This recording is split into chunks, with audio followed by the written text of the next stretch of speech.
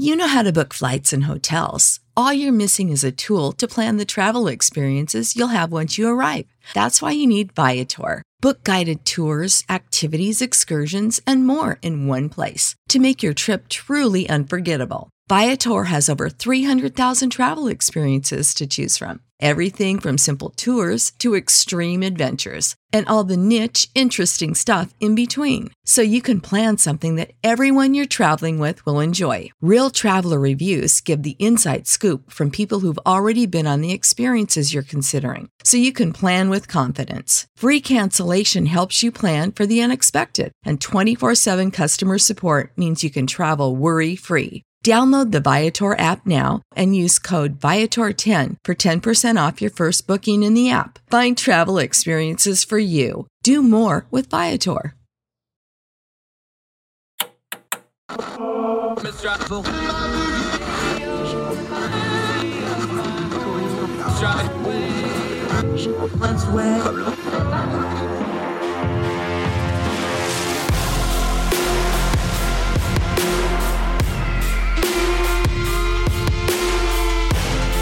With your host, Andrew Donaldson.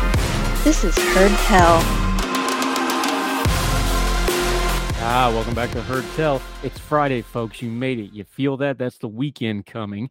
You're just about there. Let's finish it off strong on Heard Tell. I'm Andrew Donaldson. Thank you for joining us as we turn down the noise on some really important stuff today. Glad you're with us. Glad you're giving us the most precious thing you have, your time. We're going to honor that by dealing with some important issues today. Afghanistan back in the news with the Zawahiri drone strike, where we killed one of the masterminds of not only 9/11, but also the Cole bombing, one of the real despicable people on the planet. We're going to end this program on a cool story. Everybody knows the Dancing with the Stars TV show. A couple in the Tri-Cities area, Tennessee, Virginia, Kentucky, West Virginia, that area down there, they've got a cool thing in Kingsport where they've raised over $1.5 million in dancing at a community center for some really worthy causes. We're going to talk about that. Our guest today, Dr. Ryan Townley, been a good Twitter buddy for a long time. This is somebody who I go to when I have questions about my own neurological stuff. He's been a good friend. He is an expert on Alzheimer's. This is a disease that when people talk about it, they get scared of it. It's one of the few things in the world that actually scares me. I have it in my family, and I already have cognitive problems, so I shoot him really bad questions, probably with his level of expertise on direct messaging, and he's very patient to answer them. There's been a lot of headlines about Alzheimer's and about the research that was tainted, that was done incorrectly, that was done for grant money. There's been some screaming headlines that have people really, really scared. And in fact, some of you, the Heard Tell listeners, reached out and said, would you please cover this topic because we don't know what to make of it and we're not seeing it covered. We're going to cover it. Dr. Ryan Townley is going to join us today, turning down the noise on the headlines on Alzheimer's disease. He knows what he's talking about. He's going to give us really good information. Do not miss this. This is one of those that you're going to want to share. We're going to have a lot of links in the show notes. So when things pop up on your social media, you're going to have some links to send back to people with good information to combat the bad. Dr. Ryan Townley is our guest today. But first, let's go to Louisville, Kentucky. Breonna Taylor, if you don't remember, was killed in her own home by a raid of the Louisville Police Department. This got really messy in a hurry. They were apparently in the wrong apartment. Breonna Taylor's boyfriend did not know that these were police coming in. He fired from his legal handgun that he had at the police, struck one police officer. Breonna Taylor was killed in the crossfire by police bullets in her own home. She was an EMT, among other things. She had nothing to do with the alleged drug offenses that they were looking for this other person. A lot of dirty stuff came out after this. First of all, the reason I want to cover this, we're going to be working off of Vice here. As soon as this news came out that the FBI had arrested 4 of the current and former officers, because a couple of them got fired over this, and is investigating this further and charging further, here came the folks online. Now, I'm going to say this very carefully because it's important. If you support good police and you support police officers, if you love something and you care about something, you hold it accountable. It is absolutely ignorant to say that we don't have law enforcement issues in this country. The vast majority of police are good. The vast majority of police are trying to do the best they can with a difficult job. So let's not paint too broad a brush here. But there are issues with police in this country, and those issues go to human nature. They go to human nature to things like class and race, and it's just silly to pretend like they don't. So if you're going to be one of those folks that say back the blue, if you really back the blue, you hold the blue accountable, because that's what you do when you care about something. And good police will want bad police policed, excuse the pun, and taken care of, because they just make their job harder. We have a lot of research. There is a vast lacking in recruitment for law enforcement right now. Part of that, you got to weed out the bad apples. So we're going to talk about that now. We're going to work off a piece from Vice, but this was all over the news. The FBI, reading from Vice, this has multiple names on the byline. The FBI arrested current and former Louisville Metro police officers who were somehow involved in the deadly raid that killed 26-year-old Breonna Taylor. Now, we're going to go through the 4 police officers first, but then they're going to get into why the FBI is charging. So the people online that are just talking about, well, they got shot at. No, that's not the problem. They should have never been there. They falsified the reason they were there. They falsified the story after. They're going after them for the cover-up and the things they did wrong prior, not just what happened in the apartment. Please listen all the way through this. 3 officers who were taken into custody Thursday morning. Again, this is from Vice. Include former detectives Brett Hankinson and Joshua Janes, as well as Sergeant Kyle Meany. Detective Kelly Hannah Goodlett was not arrested, but has been charged. The Department of Justice confirmed the charges in a press conference Thursday morning, during which U.S. Attorney General Merrick Garland elaborated on the charges. They include 2 counts of deprivation of civil rights against Hankinson for firing 10 shots through a window and glass door along the side of Taylor's apartment. The 3 other officers, Janes, Goodlett, and Meany, have been charged with conspiracy for violating Taylor's Fourth Amendment rights due to their roles in drafting and submitting a false affidavit using to secure a search warrant for Taylor's residence in a drug-related investigation. No officers have been directly charged with Taylor's death, including the officer who shot her, Miles Cosgrove, although he was fired 9 months after the deadly raid. Breonna Taylor should still be alive today, Merrick Garland, that's the Attorney General, said at a press conference on Thursday. Hankinson was not part of the initial investigation that led to the search warrant on Taylor's apartment, but he played a pivotal role in the execution of the warrant during which she was killed. He was fired in the summer of 2020 from what the department described as an extreme indifference to the value of human life, and then charged by the Kentucky Attorney General's office on 3 counts of wanton endangerment. Hankinson was acquitted earlier this year of those charges. The charges against the 3 other officers include not only allegations of falsifying information, but an attempted cover-up of the facts. Janes and Goodlett met up in a garage in May 2020, 2 months after Taylor's death, and agreed to tell investigators a false story, according to the DOJ. Janes, who was responsible for filling out the warrant, was fired by the Louisville Metro Police Department in 2020 after officials concluded that he had lied in the affidavit.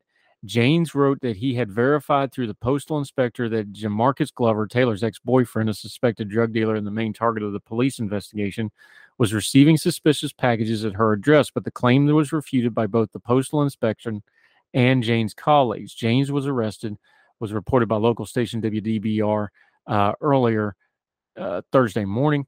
Goodlett, who helped fill out the warrant and worked on the same small team that led to the investigation, has been on leave since 2021 when a probe was opened into allegations that she and several other officers had thrown drinks at Louisville residents from their police vehicles. Meany, the sergeant in charge of the investigation of Goodlett and Janes' team, was responsible for overseeing the investigation, including vetting the affidavits and search warrants. Assistant Attorney General Kristen Clark confirmed that these charges are separate from the DOJ's ongoing investigation into whether Louisville Metro Police Department has patterns and practices, that's a quote, of violating civil rights. Here's the thing with this story. We're going to link to this. We're going to link to some other things. We've had Joshua Crawford on the program from the Pegasus Institute out in Louisville. He's talked directly about this case. This did not happen in a vacuum, and people online are going to want to talk about this in a vacuum. This was not an isolated incident. There's a deep rot within the Louisville Police Department and deep issues. Again, not all the cops, but there's some bad cops. They not only did a bad thing, but there was a sequence of bad things that led up to it. That's why the DOJ has gotten involved and charged this. People are going to want to point to that AG investigation in Kentucky and say, well, they were acquitted on that. Okay, but there's still stuff here that needs to be addressed. I'm going to repeat where we started. If you really care about policing, and all of us should, we need good police. We need good police officers. If you care about that, you have to hold them accountable. Same way you hold your government accountable. Same way we hold our schools accountable. Same way we should hold each other accountable. These folks need to be held accountable. And as you dig into this and you found out that they cheated how to get the search warrant, they cheated on why they got the search warrant, you're going to find out that some of these had other disciplinary issues on top of it. And then when they get together to try to concoct a story to CYA after the fact, that's unallowed too. There was a lot of wrong that led up to this, and it got Breonna Taylor killed. There is something systemic, and I know people don't like that word, but when you have multiple people doing multiple bad things and it leading up to something bad, that's systemic, and it's good that the DOJ is getting involved here. No, this is not political persecution like some people online are going to say it is. This is a valid investigation that should have already been done. But since the Louisville Police Department can't seem to be able to do it, and other authorities can't seem to be able to do it, the feds have stepped in and made justice be done. More Heard Tell right after this.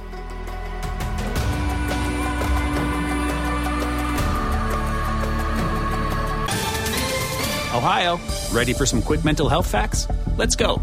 Nearly 2 million Ohioans live with a mental health condition. In the U.S., more than 50% of people will be diagnosed with a mental illness in their lifetime. Depression is a leading cause of disability worldwide. So why are some of us still stigmatizing people living with a mental health condition when we know all of this? Let's listen to the facts and beat the stigma. Ohio, challenge what you know about mental health at beatthestigma.org.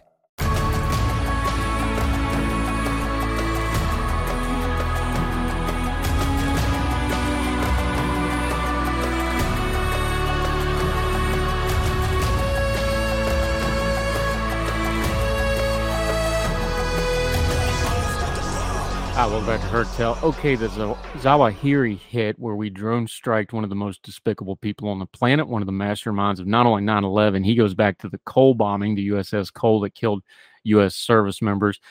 Past that, kind of hard to get excited about that one, but I'm glad he's room temperature in multiple pieces. He deserved to be on the receiving end of some U.S. ordnance, but for a brief shining moment, America once again paid attention to Afghanistan. The crushing humanitarian mess happened. The crushing of rights, especially for women and minority groups and non-Islamic groups, happened. The country is not being governable by the Taliban that took over because, one, they don't know what they're doing, and two is there's scant resources. That happened. And the turf war, which is what we're going to talk about right now, between the Taliban and ISIS-K happened. In fact, it's ongoing. And just because we briefly paid attention to Afghanistan, again, maybe we need to re-up what's been going on over there to those people. Prathamesh Yamel, writing in International Policy Digest, and we are going to have him on the program next week to talk about this in depth because we're going to continue to cover this story. Remember, we're 1 year from the fall of Kabul. We spent a lot of blood and treasure and a lot of other things in Afghanistan. The people over there are suffering, and we had a hand in causing this suffering. The least we can do is pay attention to it. So just because Zawahiri finally caught the business end of a hellfire, and while they clean up the mess that was one of the leading high-profile targets from the War on Terror era, we should pay attention to what's going on in Afghanistan. It's the least we can do. More Heard Tell right after this.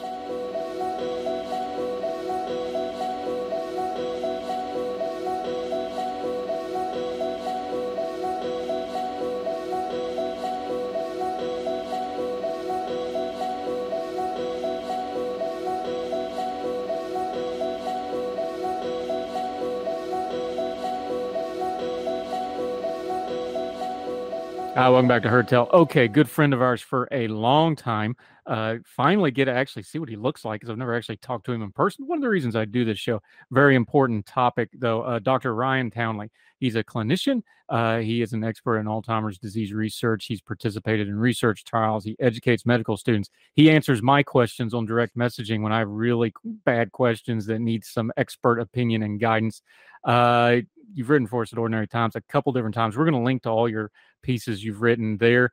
You're actually doing a conference right now. You never stop working on this stuff, do you, my friend? Yeah, thank you, Andrew. So, it's first time meeting and talking with you, so that's good. Yeah, I'm in the middle of it's called the Alzheimer's Association International conference. So there are 5,000 live neuroscientists from around the world that are studying Alzheimer's disease, and then 5,000 joining by video. So yeah, we're in the middle. This is the last day though. So I got to imagine that they're probably talking about the same thing everybody else is talking about. Maybe they're not. You tell us. There's been a lot of news headlines about Alzheimer's. There's been a lot of talk about misconduct. There's been talk about falsified data. Let's just cut right to this. This is a disease and a topic that scares people. It scares me. It takes a lot to scare me. This scares me. I've talked to you about this privately. I already have cognitive issues. This stuff scares people. When they see headlines that the research ain't good, or they see headlines that, because we always want to think of drug trials as positive things, right? This freaks people out. You've got a lot of experience in this. Turn down the noise for us. How big a problem is this? What is a problem? What isn't a problem? What would you tell the general public right now? Yeah, no, I think it's very important to address that we haven't. There are so many sessions going on at once in this conference. There in the plenary sessions, kind of where everybody meets, it's been addressed. But obviously, anything we say today and at the meeting, there is still that innocent until proven guilty, right? But I think it's important to talk about what are these allegations and how they sort of encompass the rest of the research world. So I would first point your audience, there's a really good website called alzforum.org. You can link that down too. So what are experts in the field that research Alzheimer's disease saying? There's nice backgrounds of kind of what we'll be talking about today. And I think it's important too to sort of tease out both of these stories independently. So I think the one that's been getting more press is the one that from the Science article that we kind of talked about before we hopped on. But I'll first say, there's another story under here that was actually being investigated first before they started to uncover this other story. So, I think we can talk about both of those if you're interested. Yeah, start with the underlying, because, one of our key things on our program, we always talk about things don't happen in a vacuum, they happen in a sequence. So I think it's kind of important to show here that some of your folks, researchers like you kind of already had your antenna up on some of these issues anyway. You probably didn't know it was this bad or is going to be this much of a breaking news headline that it broke into general media, but you kind of had an inkling that there was some stuff not quite right for quite some time, right? Yeah. And I think, actually the one I'll start with, just because it was a study I was following. I actually, had a patient go into this study. It's one from Cassava Sciences. So that's a pharmaceutical company that has only been around for a couple of years, but they were publishing some really good phase 2 trial, which is where we start to see, hey, maybe this drug is working, but it's in like a small population. And there were scientists that were raising red flags. They sort of said this data doesn't look quite right. And the FDA didn't put a halt on it. They moved forward with the phase 3 trial, which is kind of like our bigger trials. They were trying to enroll up to 1,750 people and had about 120 enrolled so far. But basically, some of those allegations are similar to this other story. There was concerns of data manipulation and fraud. And it basically has led to multiple papers being retracted by journals from the lead scientists of this study. And just last week, so the U.S. Department of Justice opened a criminal investigation on the study going forward. So it's actually interesting background, because the person that was hired to investigate this group, he started to dig a little bit further, right? Being a good investigator, and he started to find some other flagged papers, some concerns from other scientists. And so then the second story, the one that was published 2 weeks ago now in Science, that's the one where we talk about Dr. Sylvan Lesnie from the University of Minnesota. So I think that's the one that probably most of your listeners have heard of. Is that right? Yeah, and then this got into, and I'm going to blow these pronunciations, but it started talking about the amyloid protein stuff. This turns out that it's a toxic protein. It's directly causing memory loss, which is, of course, the part of Alzheimer's that's so devastating for everybody, on top of the other effects of it. So that's kind of the one that started getting mainstream attention, because that kind of hits right to, it's what we opened with. This scares people. That goes Mhm. right to the heart of the fear. So get us to the science of it before we get into the fear part of it and what this actually means with this doctor at the University of Minnesota. Yeah. So it was about 2006 when this very large paper was published in Nature, so a very prestigious journal. It's been one of the top 4 cited articles over the last 20 years. Um, I will say, so as somebody that is a clinician researcher, right? A lot of this science is in mouse research, right? So I'll get in trouble from our basic scientists that work on this, but we have treated mouse timers 100 times over, right? And it hasn't always translated to humans. So there's always skepticism with some of the mouse research, but there are big breakthroughs that still happen from animal models, and this was thought to be one of those. So there's a specific kind of like fragment of that amyloid protein you mentioned called A beta star 56, and that's essentially the toxic protein that was being sort of charged with, as this researcher was charging as a culprit for memory loss, as direct memory loss, which was pretty new in the field. There was lots that have been working on amyloid toxicity, even these smaller fragments being toxic, but this was one. There was like, there was catchy news articles that was like A beta star is born ? And so it was a pretty big deal. But there was, I would say, that these things, there are different tributaries of these research, right? There was multiple other researchers working in this field that were finding other toxic amyloid proteins. So it wasn't like this star, if you will, was the only one, but it was obviously getting the biggest press at the time.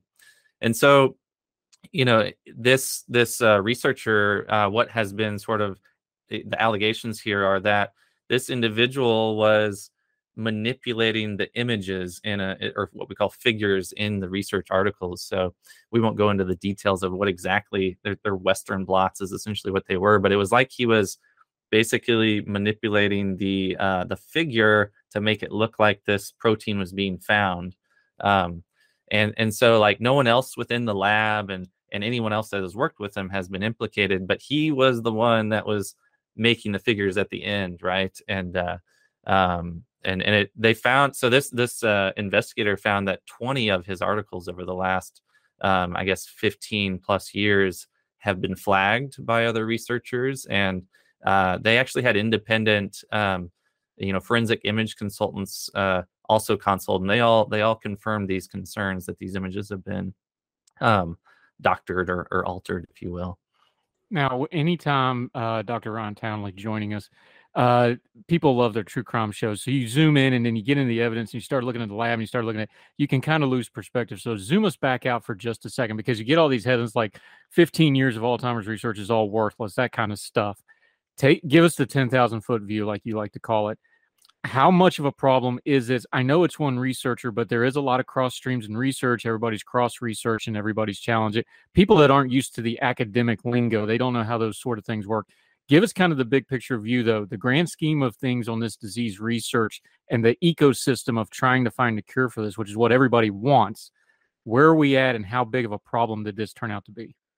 Yeah, no, I think you're exactly right. And I do think that there are some sort of overblown connections here in the Science article. So, and I think that has raised maybe a little bit more alarm than it should. So, as far as dialing down that noise, as you like to say, right? The idea that this has wasted, I think they mentioned like over $5 billion of research dollars into this idea, this clearing amyloid idea. That certainly seems to be overblown. With that 10,000 foot view, though, these alleged acts, right, by any scientist, but particularly one that is heavily involved in the Alzheimer's field, that's incredibly damaging to the overall scientific credibility, right? As you said, nothing happens in a vacuum. The current environment that we're in there's anti-vaccine groups, there's anti-climate change, there's anti-evolution groups. There's a lot of scientific skepticism, right, within the world, particularly as you look at some of the populism rising. And any misconduct such as this, a big misconduct here, they're going to look to sink their teeth into that, and they're going to look to drive a wedge, right? With any sort of, disinformation is much easier when you've got clear examples to point to. It's almost like what we call bulletin board material, right, in the sports world. So in that larger scale sense, right, this is a really big deal. It's incredibly disappointing. It's troubling. We've also got just in May, Dr. Lesne got a big R01 grant from the NIH. So it's over $800,000. And so that's through the National Institutes of Aging. We're all paying for that, right? And it's kind of like his career, at least what launched this big grant for him, right, is supported on a breadcrumbs of falsified data. So that's where I sort of see the major issue. And I think many of us involved in this Alzheimer's research see it more of as a credibility to science in general, rather than harming, the specific, mouse models or these Alzheimer's models. So, I think science does a pretty good job, at least compared to most, as far as sort of weeding out these bad actors. So he's currently under investigation by the university, the NIH, by all the journals that have been flagged with these articles. But obviously that's not that's going to take some time. And I think his credibility, at least for now, from what we know in the scientific community, is probably going to be gone, right? So we rely on, our publications are the way scientists communicate with each other, right? And he's not able to publish things. That's going to make it a lot harder to make a living in this field. So, we do try to have mechanisms to weed out. We're dealing with humans, right? So there's going to be bad actors in any field, but I guess that's the main issue to me, is we can't all be lumped in with one individual, right? So the Alzheimer's disease research world as a whole, is very strong, but we have this one weak link, right? Yeah. And then, yeah, go ahead. And let's be adults here. The timing on this couldn't be any worse, because we just spent 2 years arguing over COVID. And we learned, even when they're trying really, really hard, the academic wing of science does not talk to the general public very well. The medical wing of science does not talk to the general public very well. The media doesn't do very good intermediating between either one of those parties. Even when you're trying hard, misinformation is just going to happen, because let's just be honest, research science speaks a different language than the general public. Research science speaks a different language than practicing medicine. It's two totally different things in a lot of ways. So even when you're really trying this stuff's hard, what's the remedy here? Is it going to be a criminal investigation? Is it going to be academically, where they kind of tighten down how they do these trials? What do you think the fix in the near term is going to be here? Yeah, I think one of the fallouts here, basically any article that gets published has figures or images, right, as part of it. So I think it may be where there's going to be more of a surveillance system, right, of when articles are published, that they have some of these data imaging experts look for manipulation. I think that would be a reasonable step. But I think when we think about the research as a whole, especially when we think about Alzheimer's disease research, right? There's multiple people that have tried to replicate this data, right? So that's why not myself in particular, but many that have been studying this amyloid toxicity, especially small fragments, they've been kind of skeptical of that 2006 publication from the beginning, because no one has been able to replicate it. And I think that's one of the big things that's important in science, is being able to replicate things. And I will say that you don't get much prestige for replicating data, right, or studies. So I think there does need to be a larger push for journals to be accepting these types of things. Not everything has to be shiny and new and novel, right? I think that's part of our culture in general, and that bleeds into the science world too, that even these studies that did show, hey, we couldn't replicate it, they didn't get published, right? So those sort of negative rebuttals to sort of a large paper like this, that needs to be something that changes as far as in the science world, right? Yeah, Dr. Ryan Talley joining us. We're going to take a quick break. When we come back, this isn't the first time we've talked to him. He's wrote about in Ordinary Times. We'll get a little bit of an update. The Biogen drug, a little bit of a controversy, about a year and a half ago before all this. Get into that. And also some actual facts that folks need to know about this disease. Even with all the stuff we know now, there's still a lot of misconceptions about it. Folks are worried about it. Look, I'm one of them. I get scared talking about this stuff. Knowledge is a good remedy for fear. This is the guy to do it for us. Dr. Ron Talley is going to continue to join us on Heard Tell right after this.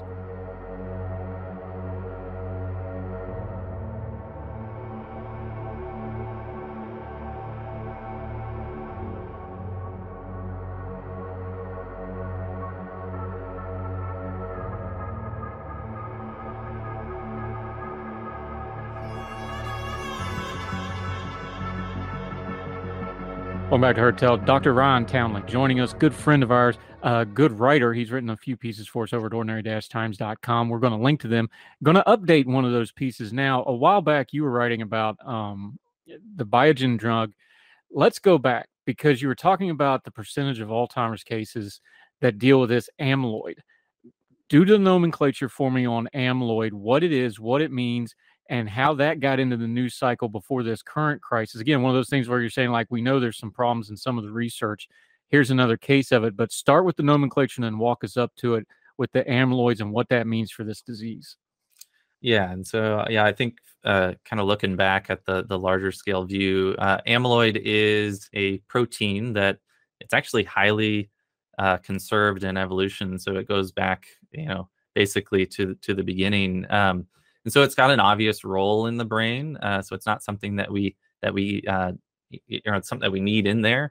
But the idea, at least, that amyloid is involved in this disease is a long history. So we've known for about 120 years that there are these plaques found in the brain of patients that have this Alzheimer's disease. And so even if you look back into the 1900s, when we were first looking at these things under the microscope, right?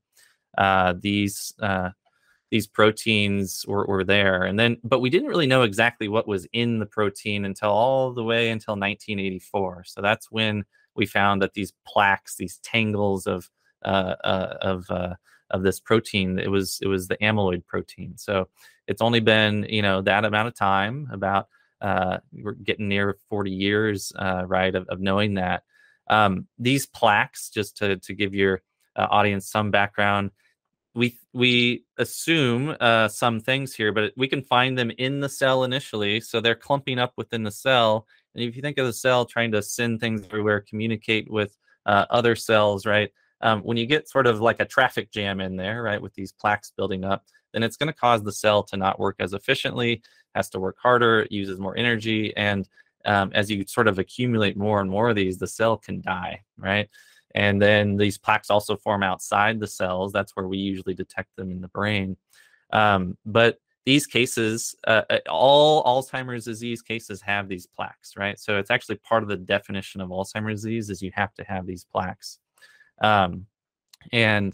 And so it really was in sort of the late 80s and 90s after this protein was found that we started to find some genes in sort of familial cases of Alzheimer's. So this is one of those things where if you have the gene, you're going to get the disease, right? Those cases are actually quite rare. So it's only about 1% to 2% of Alzheimer's disease. But these are the cases that we call familial Alzheimer's. They usually affect people in their 40s and 50s. And there's usually sort of that pattern of like dad's side or mom's side clearly has this early onset pattern. And so all three of the proteins that we have found to be a cause of familial Alzheimer's involve this amyloid protein.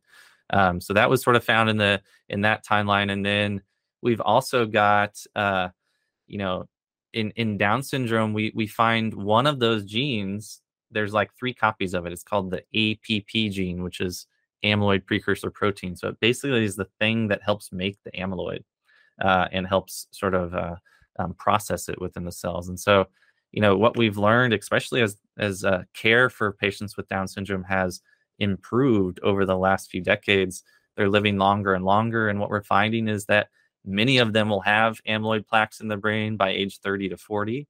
And if they live to 50, 60, the majority of them will get Alzheimer's disease. So all kind of those lines of evidence pointing towards amyloid at least being part of this process.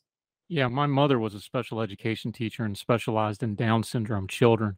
So I'm really familiar with Down syndrome. And one of the things you asked her that she's proud of when she started teaching in the late 60s, when she retired in the mid 2000s, the age of the life expectancy for Down syndrome went from 30 to 60. It's almost 1-for-1 now with a normal person that does not have Down syndrome. That's how far we've advanced. I find it fascinating. Science almost has a sense of humor sometimes, that what we know as a developmental illness might solve one of our great end-of-life illnesses, right? Okay, I'm not great at math, though, but you said that's 1 or 2%. That leaves 98%. So that's everybody else. All right, scientist, doctor, we probably ought to deal with the 98%. What does it have to do with the 98%? What do we do with the vast majority of people then? Yeah, no, it's a great question. And I think that's honestly been a little bit of a divide in the field. So there are researchers that really do focus on these autosomal dominant cases, because we know if you have the gene, you're going to get the disease if you live long enough, right? So there are, great studies going on, like so WashU in St. Louis, Washington University in St. Louis, they're doing sort of a joint project with many other institutions where they're literally following patients that have this gene, and they're tracking biomarkers of amyloid, and we haven't talked about the protein tau, but they're doing all these scans and things, and they're seeing changes in the brain, 15 to 20 years before patients get symptoms, right? And so, but the folks that are studying this more of the 98%, right? They're finding those exact same changes, right? So we're seeing amyloid protein change 15 to 20 years before symptoms. And so there does seem to be this Venn diagram overlap, right? But obviously we haven't found a cause for those other 98%. So we typically call them sporadic. We know that if they have this amyloid in the brain, they're at higher risk of developing, dementia over a certain time frame. But it sort of gets down to what is the driver here of these cases, right? And we do think that there's multiple things that lead into this, right? Age is probably the biggest risk factor, right? So we're living longer and longer as a population, and therefore we're getting more cases of this disease. We are finding, so one important thing for your audience, we're finding many modifiable risk factors, right? So there was a good Lancet article in 2020 that sort of looked at what are the big risk factors for developing dementia associated with Alzheimer's disease, and they suggested about 40%, right, of the risk is attributable to these risk factors. So then what's the other 60% of that? Well, there is this genetic risk factor allele called ApoE4. So some in your audience may have seen this from they might have gotten a 23andMe study. They might have gotten a heritage, genetic study. This ApoE4 allele is highly present in our population. So it kind of depends on which population you study, but on average, about 25% of the population has this gene. It's not like the other 3 genes we talked about, where if you have it, you're going to get the disease, but it is a risk factor. So, we find that having one gene, so you get a copy from mom, one from dad. If you have one, so maybe it's from mom or dad, it increases your lifetime risk by about 3 times of developing Alzheimer's disease.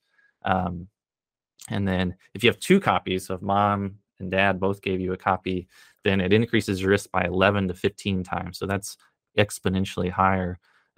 But we're seeing this ApoE4 link with amyloid too. It's not clearing the protein out like it should. So again, at least one more sort of line of evidence that amyloid is at least involved in the process, right? Okay.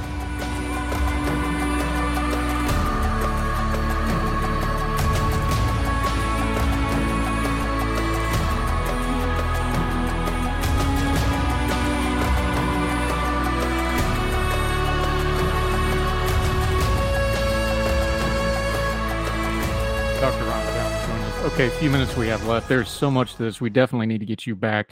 Probably going to have to do a series of these if you're willing to do them so we can work through all this material. But the money question you always get, I'm sure you get it texted to you. Everybody you meet, as soon as they find out what you do for a living, probably ask you this. This is the question that's always on everybody's mind with this disease, though. Where are we at trying to get we're probably not that close to a cure, but at least some kind of a treatment, because unfortunately there's just not a whole lot they can do with this illness right now. You already hinted at some of the lifestyle stuff we're starting to look into as factors. Treatments, cures, drugs, where are we at? Do we have hope on the horizon? Just give some people some good data, because they don't ever want to get took in with miracle drugs, because there's not one of those coming for something like this. But there is some positive stuff, yeah? Yeah. I think there's a couple of positive things that we can finish with. So I think one is we're getting better and better about detecting this earlier, right? So as a memory clinic specialist, when I'm seeing patients, it's often after something is very obvious, right? In that sort of stage of severity that we call dementia, when it's starting to actually interfere with day-to-day life. And so we're getting biomarkers on the horizon. There's lots of data.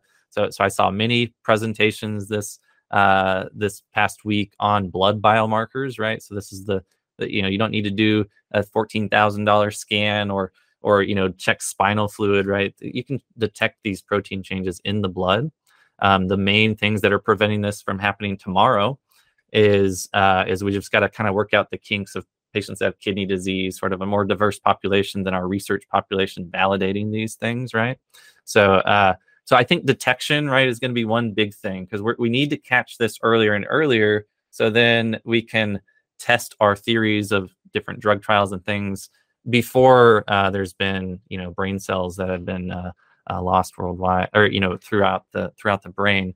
So I think that's one thing. I think we've seen a large amount of funding increase in Alzheimer's disease here in the last really 15 years. So if you look even back to about 2010, only about 400 million of our budget was allocated to Alzheimer's disease research, and that has exponentially grown. So it was announced in May that it's going to be 3.5 billion this year, right? So we're getting a lot more push and funding for research, which 3.5 billion sounds like a lot, right? But this disease costs our healthcare system 321 billion per year, right? So that's a drop in the bucket to what this actually costs, let alone the stress, right, that happens for families and caregivers of this disease. So I think part of this, our acceleration of knowledge, is being driven by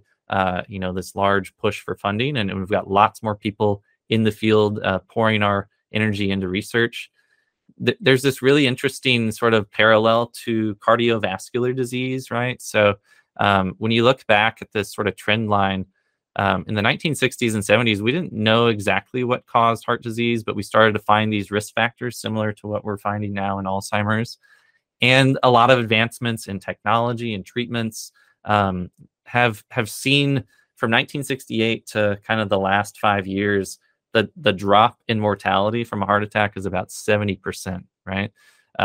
And it still accounts for 1 in 5 deaths, but it's a massive achievement. And we're kind of seeing this parallel. Where are we at in Alzheimer's world, right? We're about in the 1960s and 70s, right? So we're starting to actually see a slight decline in the incidence of Alzheimer's. So I should explain that briefly, because you're going to say there's a lot more people getting it, right?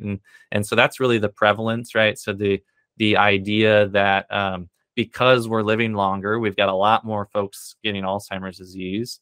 But if you look at like somebody that lives to age 90 now versus in the 1980s versus the 1960s versus the 1940s, obviously there's less of them in those decades, but those folks were at higher rates of getting dementia, actually. So I think we're seeing some decline in Here's what I found. the people that are, getting dementia in their 80s because of a lot of these cardiovascular risk factors that we're pushing, right? So it kind of, to finish, what are some of those things your audience can be working on, right? So these lifestyle things, a lot of them are cardiovascular. What's good for the heart is good for the brain, is what we always say, right? And so, when you think of what are those risk factors, high blood pressure in midlife has increased incidence of dementia later on. So detecting, treating high blood pressure, treating high cholesterol, diabetes, sleep apnea, these are all big vascular risk factors, which also damage the brain.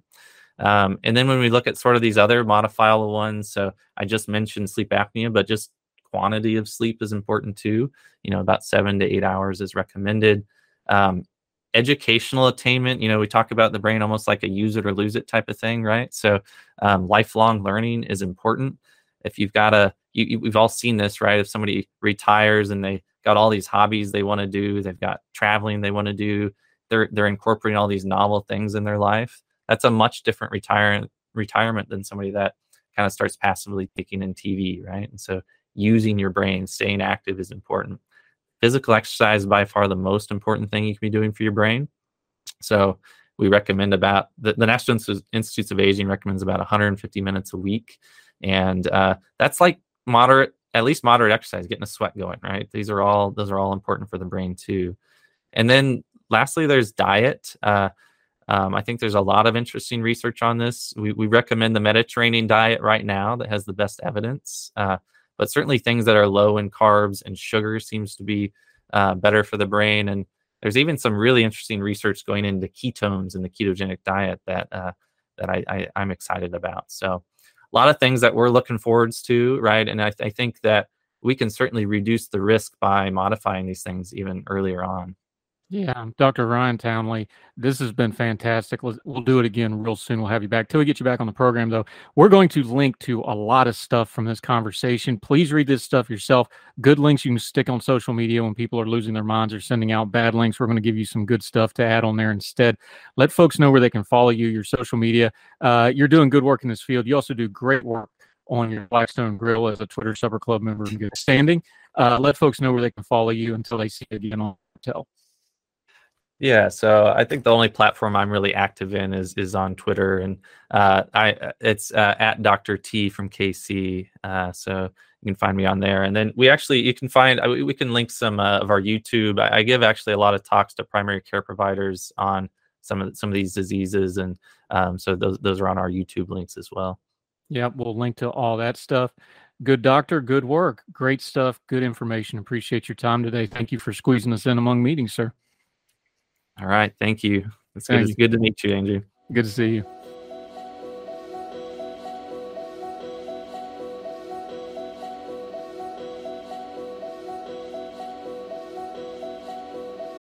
Without the ones like you, who work tirelessly to keep things running, everything would suddenly stop. Hospitals, factories, schools, and power plants, they all depend on you. No matter the weather, emergency, or time of day, you're the ones who get it done. At Grainger, we're here for you with professional-grade industrial supplies. Count on real-time product availability and fast delivery. Call, click Grainger.com, or just stop by. Grainger, for the ones who get it done. Prescription products require completion of an online medication consultation with an independent healthcare provider through the LifeMD platform and are only available if prescribed. Subscription required. Individual results may vary. Additional restrictions apply at lifemd.com. Read all warnings before using GLP-1s. Side effects may include a risk of thyroid C-cell tumors. Do not use GLP-1s if you or your family have a history of thyroid cancer. If you've struggled for years to lose weight and have given up hope, did you know you can now access GLP-1 prescription medications through LifeMD? LifeMD is now offering eligible patients online access to GLP-1s, the breakthrough prescription medication that can help you lose body fat and weight. Listen to what people are saying. You just take your shot. It doesn't feel like you're on a diet. What I wasn't expecting it to do was to shut off the food noise. This was life-altering, and if I can do it, I feel like anybody can do it. And here's the best part. Your insurance may cover 100% of the cost of your medication. So go to TryLifeMD.com to have your eligibility checked right now. Get started today at TryLifeMD.com. That's TryLifeMD.com.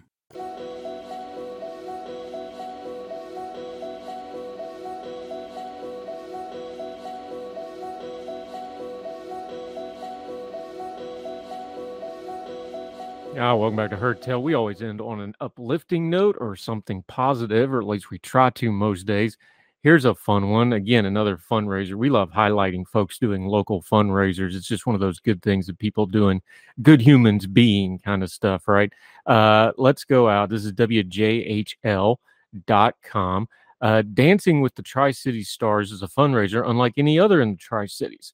10 dancers learn 2 dances and perform them in front of the audience, just like the popular TV show. In 13 years, it has raised $1.5 million. for children in need. The world champion dancers responsible for its success says the time and effort are worth it. Dancing with the Tri-City Stars is going to be on Saturday, August the 27th at the Meadowview in Kingsport, Tennessee. Tickets are available. We'll link to it if you're in the Tri-Cities area. Beautiful part of the country. Good folks down there. Go check that out. And it's for a very good cause. $1.5 million for some dancing, for people having a whole lot of fun for really good causes. Kind of stuff we like to highlight to end Heard Tell, especially on this Heard Tell, which we're done with for today and for the week. It's Friday, folks. You made it. Enjoy it. Spend some time with your family. Turn some of this new stuff off. Do some good things. It's been a tough week on a lot of folks. Times are hard out there. Do some of the real good stuff that isn't really tangible. Spend time with your family. Spend time with your loved ones. Go outside. It's going to be a nice weather in most of the country, if a little bit warm. Get outside. Touch some grass. Get in the water. Get your feet wet. All that good stuff. Heard Tell, we'd love to hear from you. This episode where we talked about the Alzheimer's research, that is directly from you. Several different folks wrote in, wanted us to cover this, said, hey, I see it in the headlines. I don't understand it. Can you have somebody on? That's what we do. So reach out at heardtellshow@gmail.com, at heardtellshow on the Twitter. We have several episodes next week. Same thing. We bring on experts. We turn down the noise. We talk to people who know what they're talking about, and we get to the heart of the matter. There's a partnership, and we love that you ask us to cover things, and we did it. That's why we had Dr. Townley on today. Hope you all enjoyed that. Watch for Twice on Sunday. That's the audio-only remake of all the episodes, all the conversations with our great guests for the week. That'll be out on Sunday. And, of course, we'll be right back here, new episodes, first of the week from More Heard Tell. So however you're watching or listening, thank you for giving us the most precious thing you have, your time, wherever you and yours are, across the street or around the world. We hope you're well. We hope you're well fed. Enjoy your weekend. We'll see you again Monday for more Heard Tell. All the music on Heard Tell is provided under a Creative Content license from monstercat.com. When you need mealtime inspiration, it's worth shopping Kroger, where you'll find over 30,000 mouth-watering choices that excite your inner foodie. And no matter what tasty choice you make, you'll enjoy our everyday low prices, plus extra ways to save, like digital coupons worth over $600 each week. You can also save up to $1 off per gallon at the pump with fuel points. More savings and more inspiring flavors make shopping Kroger worth it every time. Kroger, fresh for everyone. Fuel restrictions apply.